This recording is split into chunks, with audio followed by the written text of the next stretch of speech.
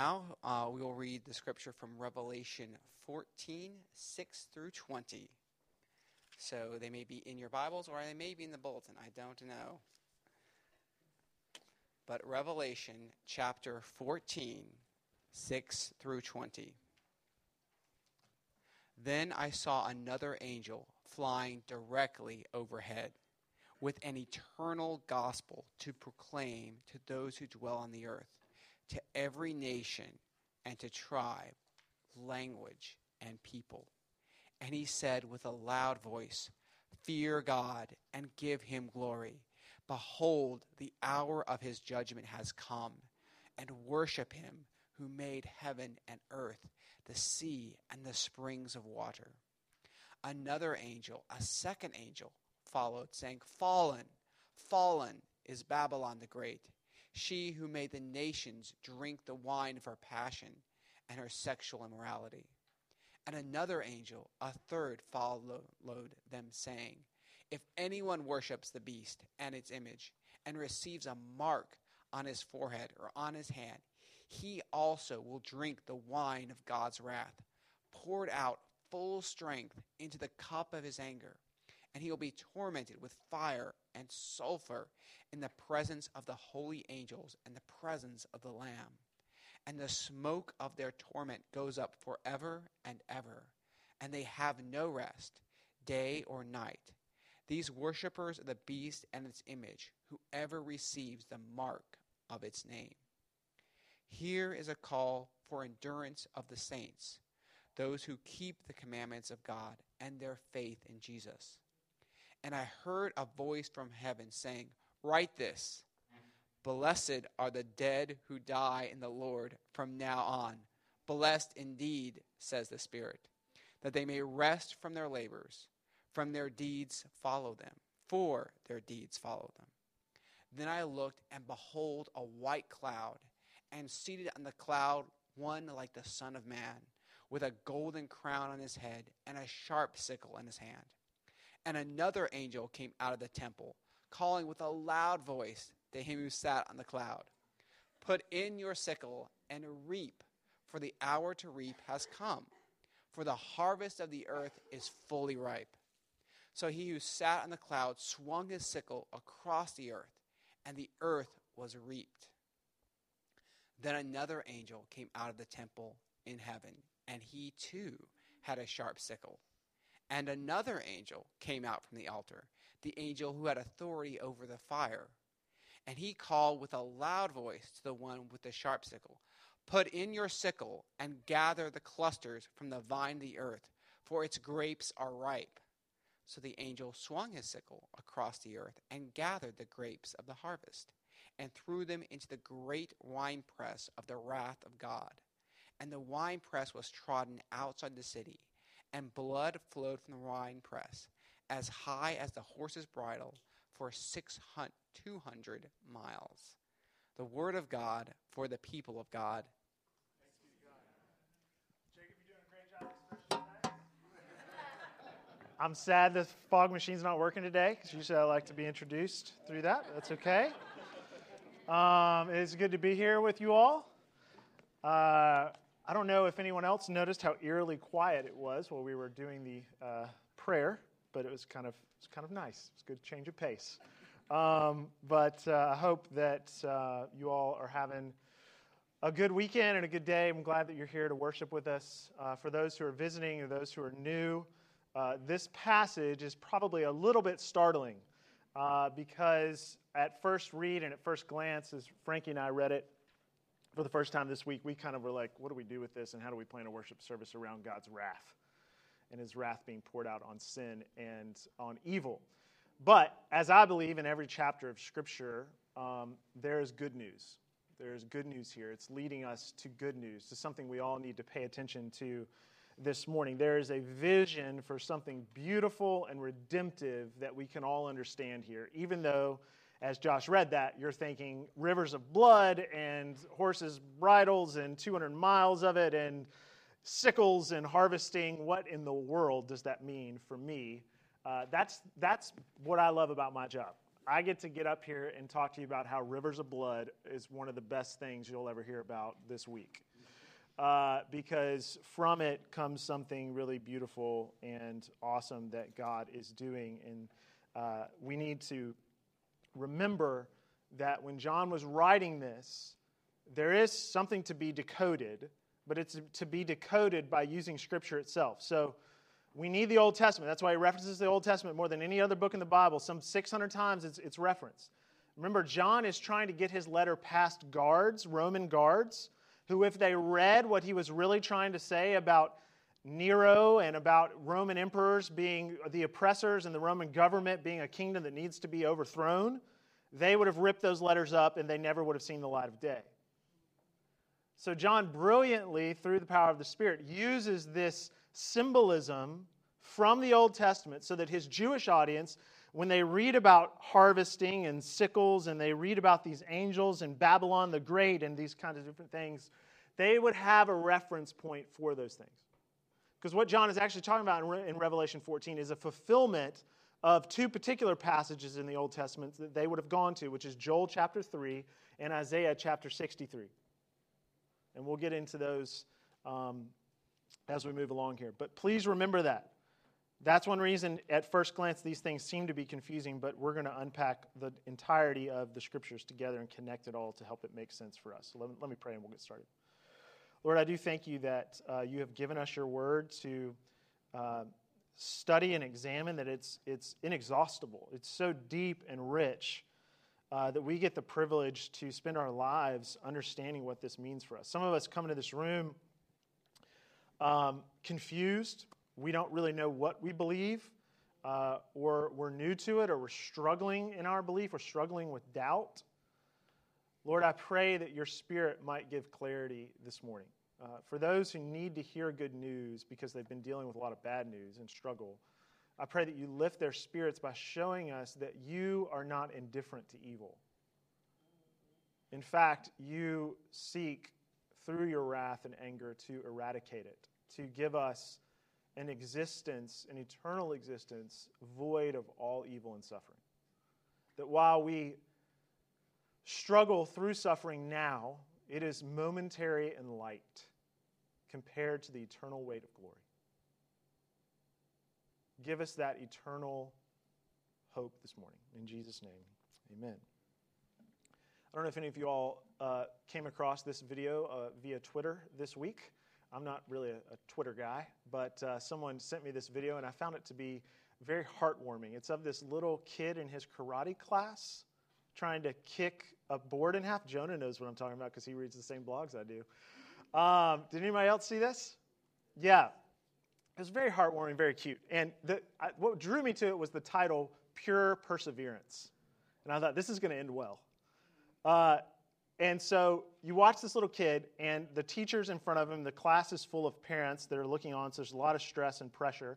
And he's got his little classmates sitting around him in the circle, and the teacher's on one knee, and he's holding the board, and he's just like screaming encouragement to this little 6-year-old. And the 6-year-old tries to kick it. The first time he kicks it, it just like his foot just bounces off of it, and you're like, there's no way this kid's breaking this thing.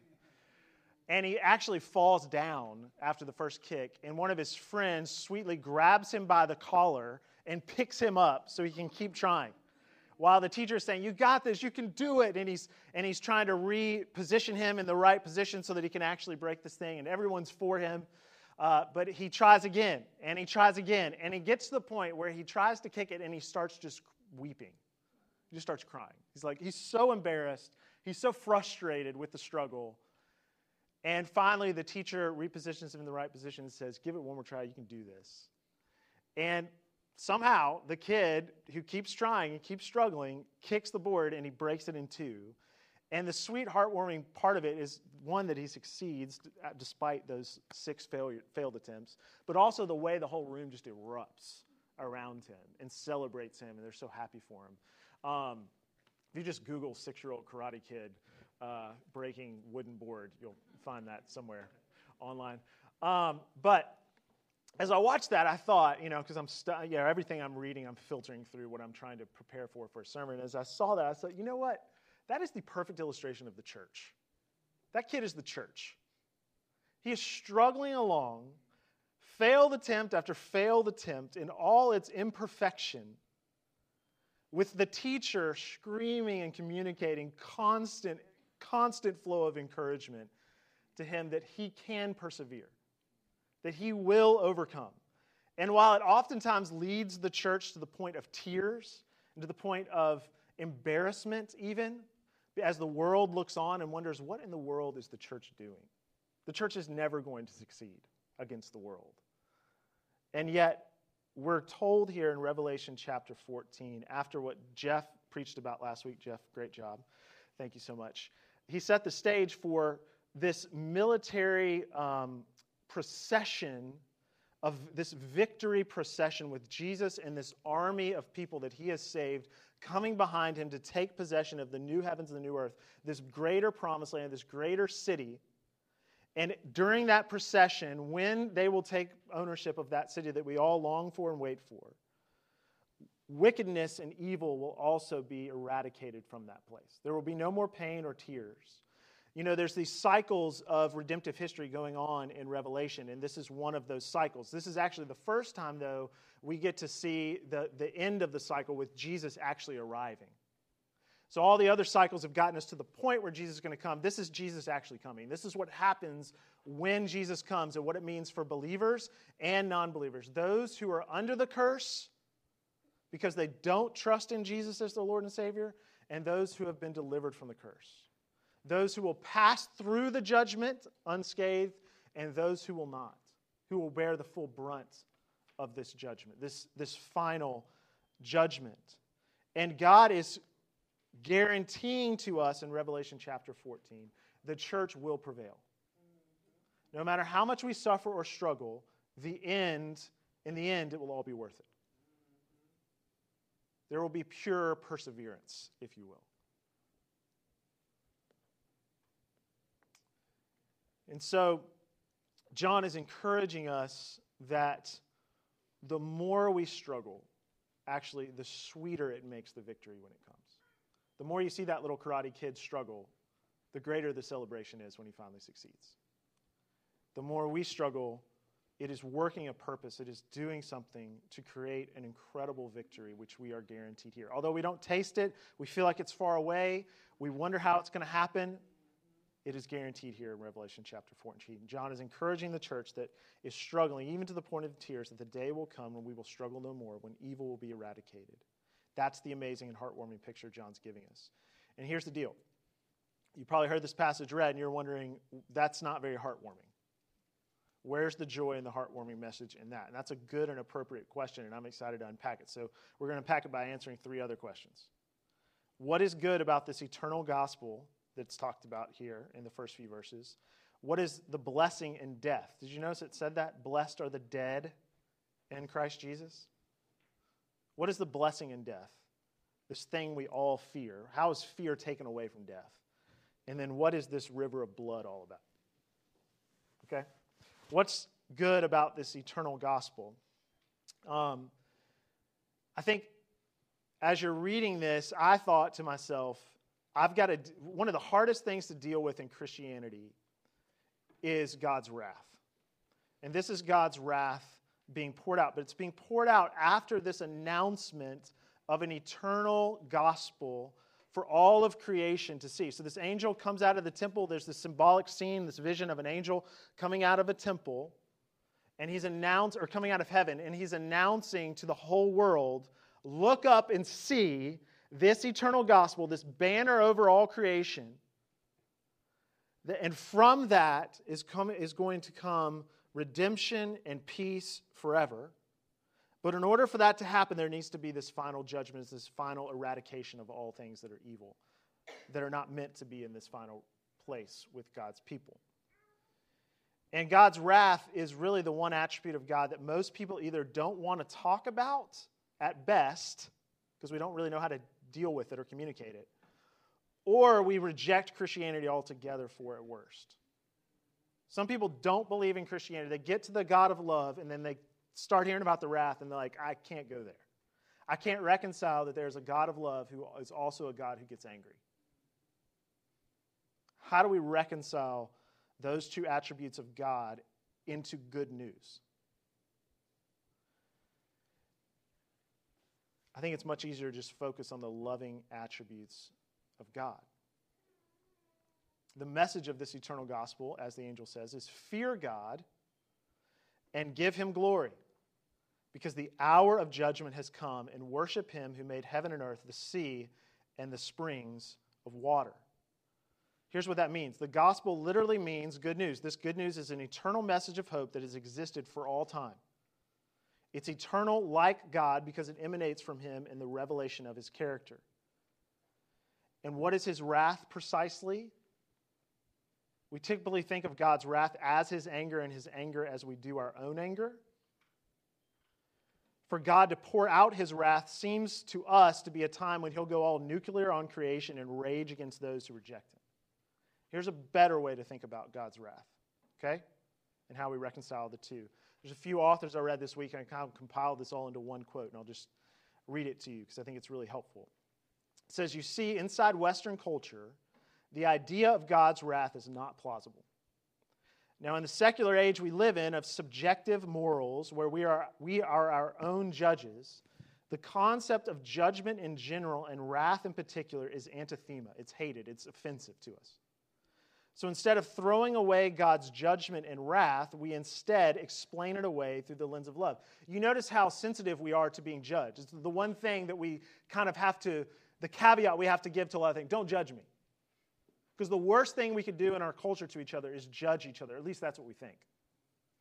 It's one of the most offensive things you can do. Indifference and tolerance is actually not the demonstration of love. Anger is the demonstration of love. Indifference and tolerance is not. Anger is. Anger against what is wrong is love. People say, I believe in a God of love, not a God who gets angry. Well, if you have a God who never gets angry, you can't have a God of love. Because if you never, ever get angry about anything, you don't love anything. Amen. Think about that. Think about the people you love the most. The person I get the most angry with in my life, I don't know if she knows this, it's my wife. Because I love her more than anyone else in this world. I get really angry at my children because I love them so much. You only get angry about the things that you love or when those things that you love are threatened by injustice or tyranny. So God gets angry at the evil that threatens his church. And he plans to pour his wrath out on it. If you love and see the thing you love threatened, you're angry. If you're indifferent, you're not in love.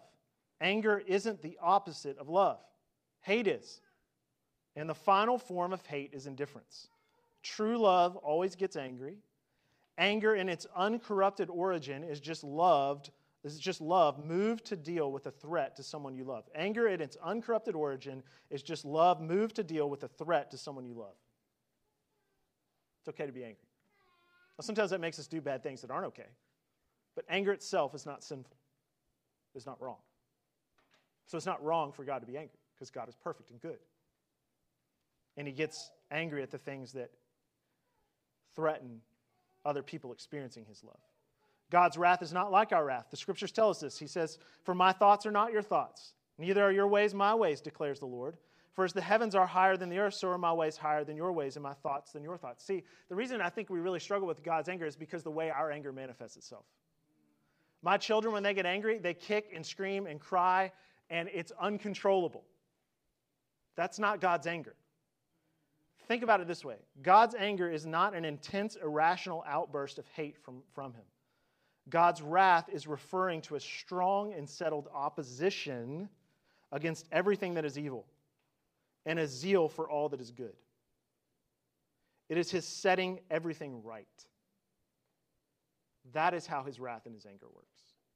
Without it, things are not set right, because things have been set wrong in motion since the garden in the beginning and the fall of man. That's what we believe as Christians. It explains existence. It explains the sadness and the disappointment and things not working as we think they should, because we believe that the world is fallen, that we are sinful, we are born into sin, we are sinful people in need of the redeeming love of Jesus Christ. And the world is hopeless without it. The eternal good news is that amazingly, God does not demonstrate his love by being angry with his people. Instead, God demonstrates his love for us in this: while we were yet sinners, the ones who deserve the anger of his love, Christ died for us. God himself received the anger of his love. That's the banner you're covered under as someone who trusts in Jesus as your Lord and Savior. And you will pass through this great judgment. But there is a choice. If you reject God because you can't deal with his wrath and anger, or on the basis of his wrath and anger, if you aren't covered under the banner of his love, then you are exposed to this terrible day of judgment. This is what awaits you. And you might say, well, that seems really unfair.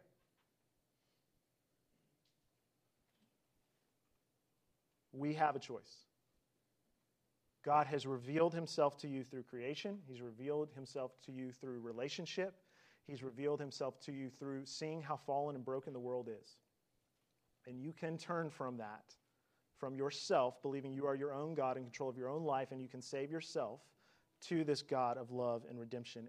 And he only asks that you receive it.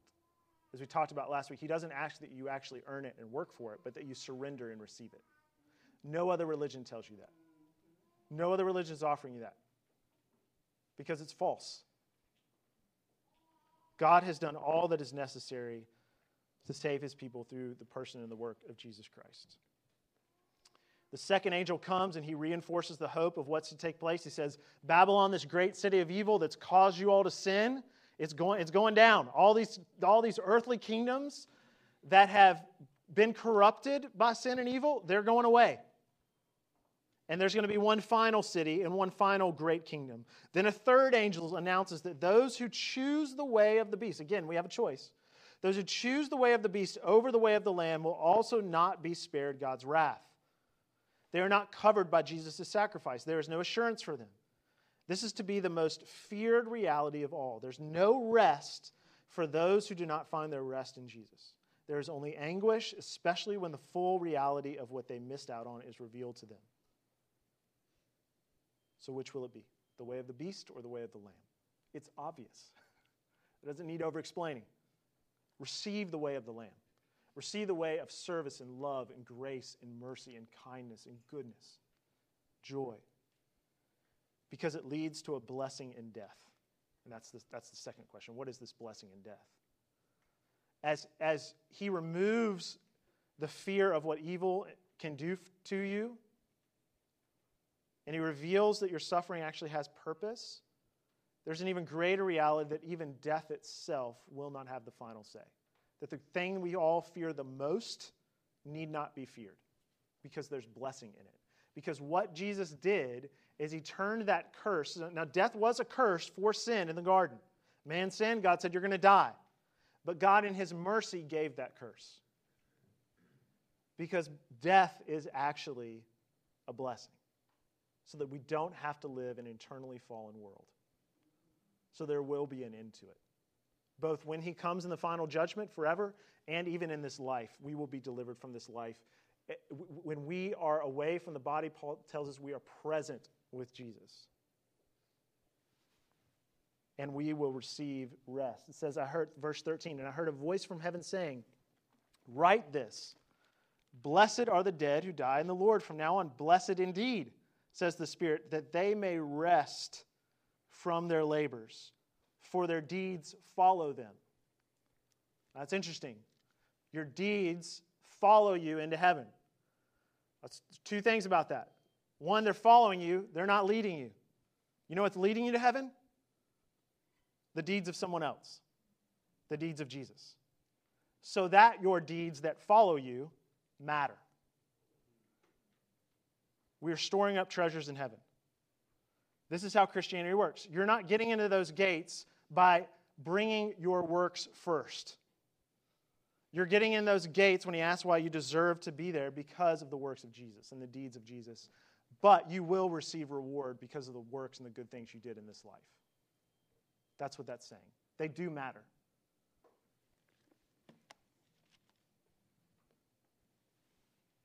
And in death, We will receive the reward of our works, and we will receive rest. That's why Paul says to live as Christ and to die as gain. I am torn between the two. You think about all the exhaustion and the fear and the discontentment that we feel presently because we're all searching to find favor and acceptance in things of this world, in your work, in a relationship, or whatever. And you will receive rest from those things. You will be blessed. You will receive the favor of God. You will live in the full assurance of the favor of God. That means you will receive the full assurance that God likes you. Because your good works and your bad works are playing this game in your heart and your soul where you're not sure where you stand in the eyes of God. And one day you feel really good about it, and the next day you feel awful, and you don't deserve it, and you don't know if God loves you, or you think He loves you, but you don't know if He likes you. That's what I really struggle with. The greatest rest we will receive is we will live in the full favor of God. Think about that. If you knew 150% in this moment that God loves you and likes you and is fully pleased with you, how would that change your struggle and what you're looking for? It should change everything.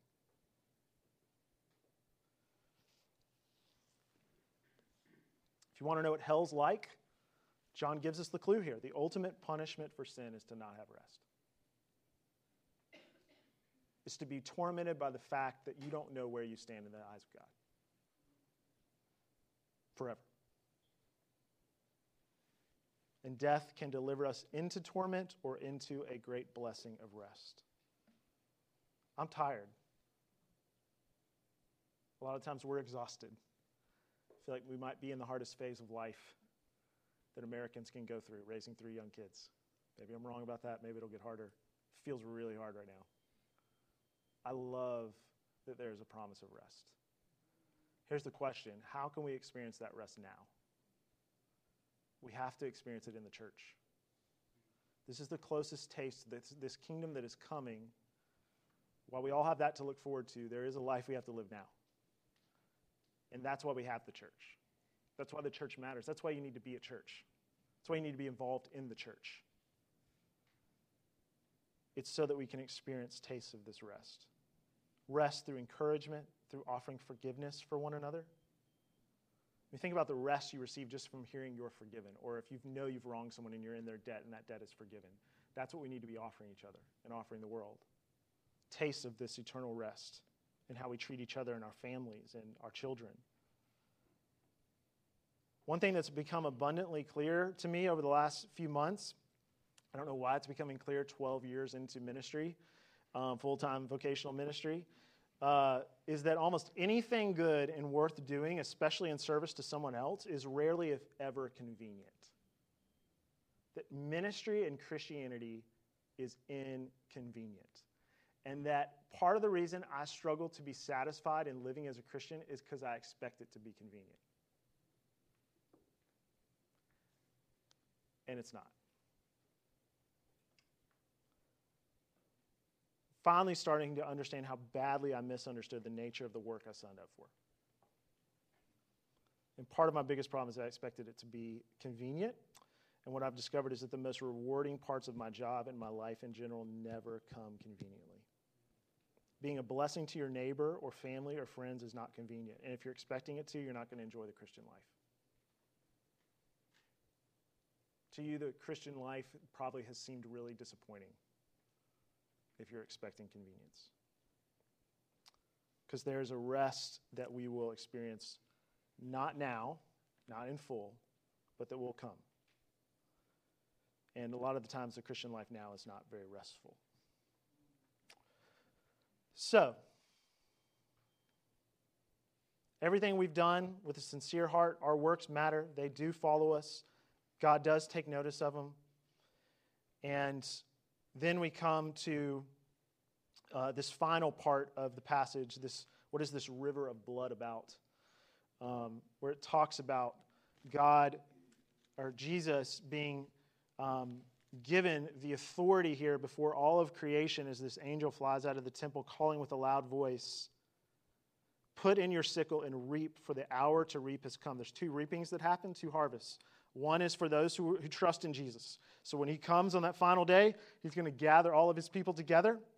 They're going to be safe under the shelter of his wings. They're going to pass through, they're going to experience this judgment, but they're going to pass through it unscathed by it. They're not going to be receiving the due punishment for their sins. But then there's another reaping that happens, and Jesus is responsible for that reaping as well. He is the final judge. And he reaps together those who do not trust in him, those who do not find their shelter under his wings. And for them, it says, the angel swung his sickle across the earth and gathered the grape harvest of the earth and threw it in the great winepress of the wrath of God. And the winepress was trodden outside the city, and blood flowed from the winepress as high as a horse's bridle, 6 feet high at least, for 1,600 stadia, which is 200 miles. So again, this is not literal. This is a symbolic vision of how pervasive evil is and the type of punishment it needs in order to be eradicated. And that God is not indifferent to it. That he will crush it underneath his foot. And that if you are not safe underneath the sacrifice he made in being crushed himself, then you will be crushed under the weight of your sin. He, through his sacrifice on the cross, has removed the burden of our sin. But if you do not trust in that and believe in that, then you are still under the weight and the burden of that sin that you carry. But you can relinquish it. But if you don't, then this is what awaits. This horrific vision of blood flowing through the streets.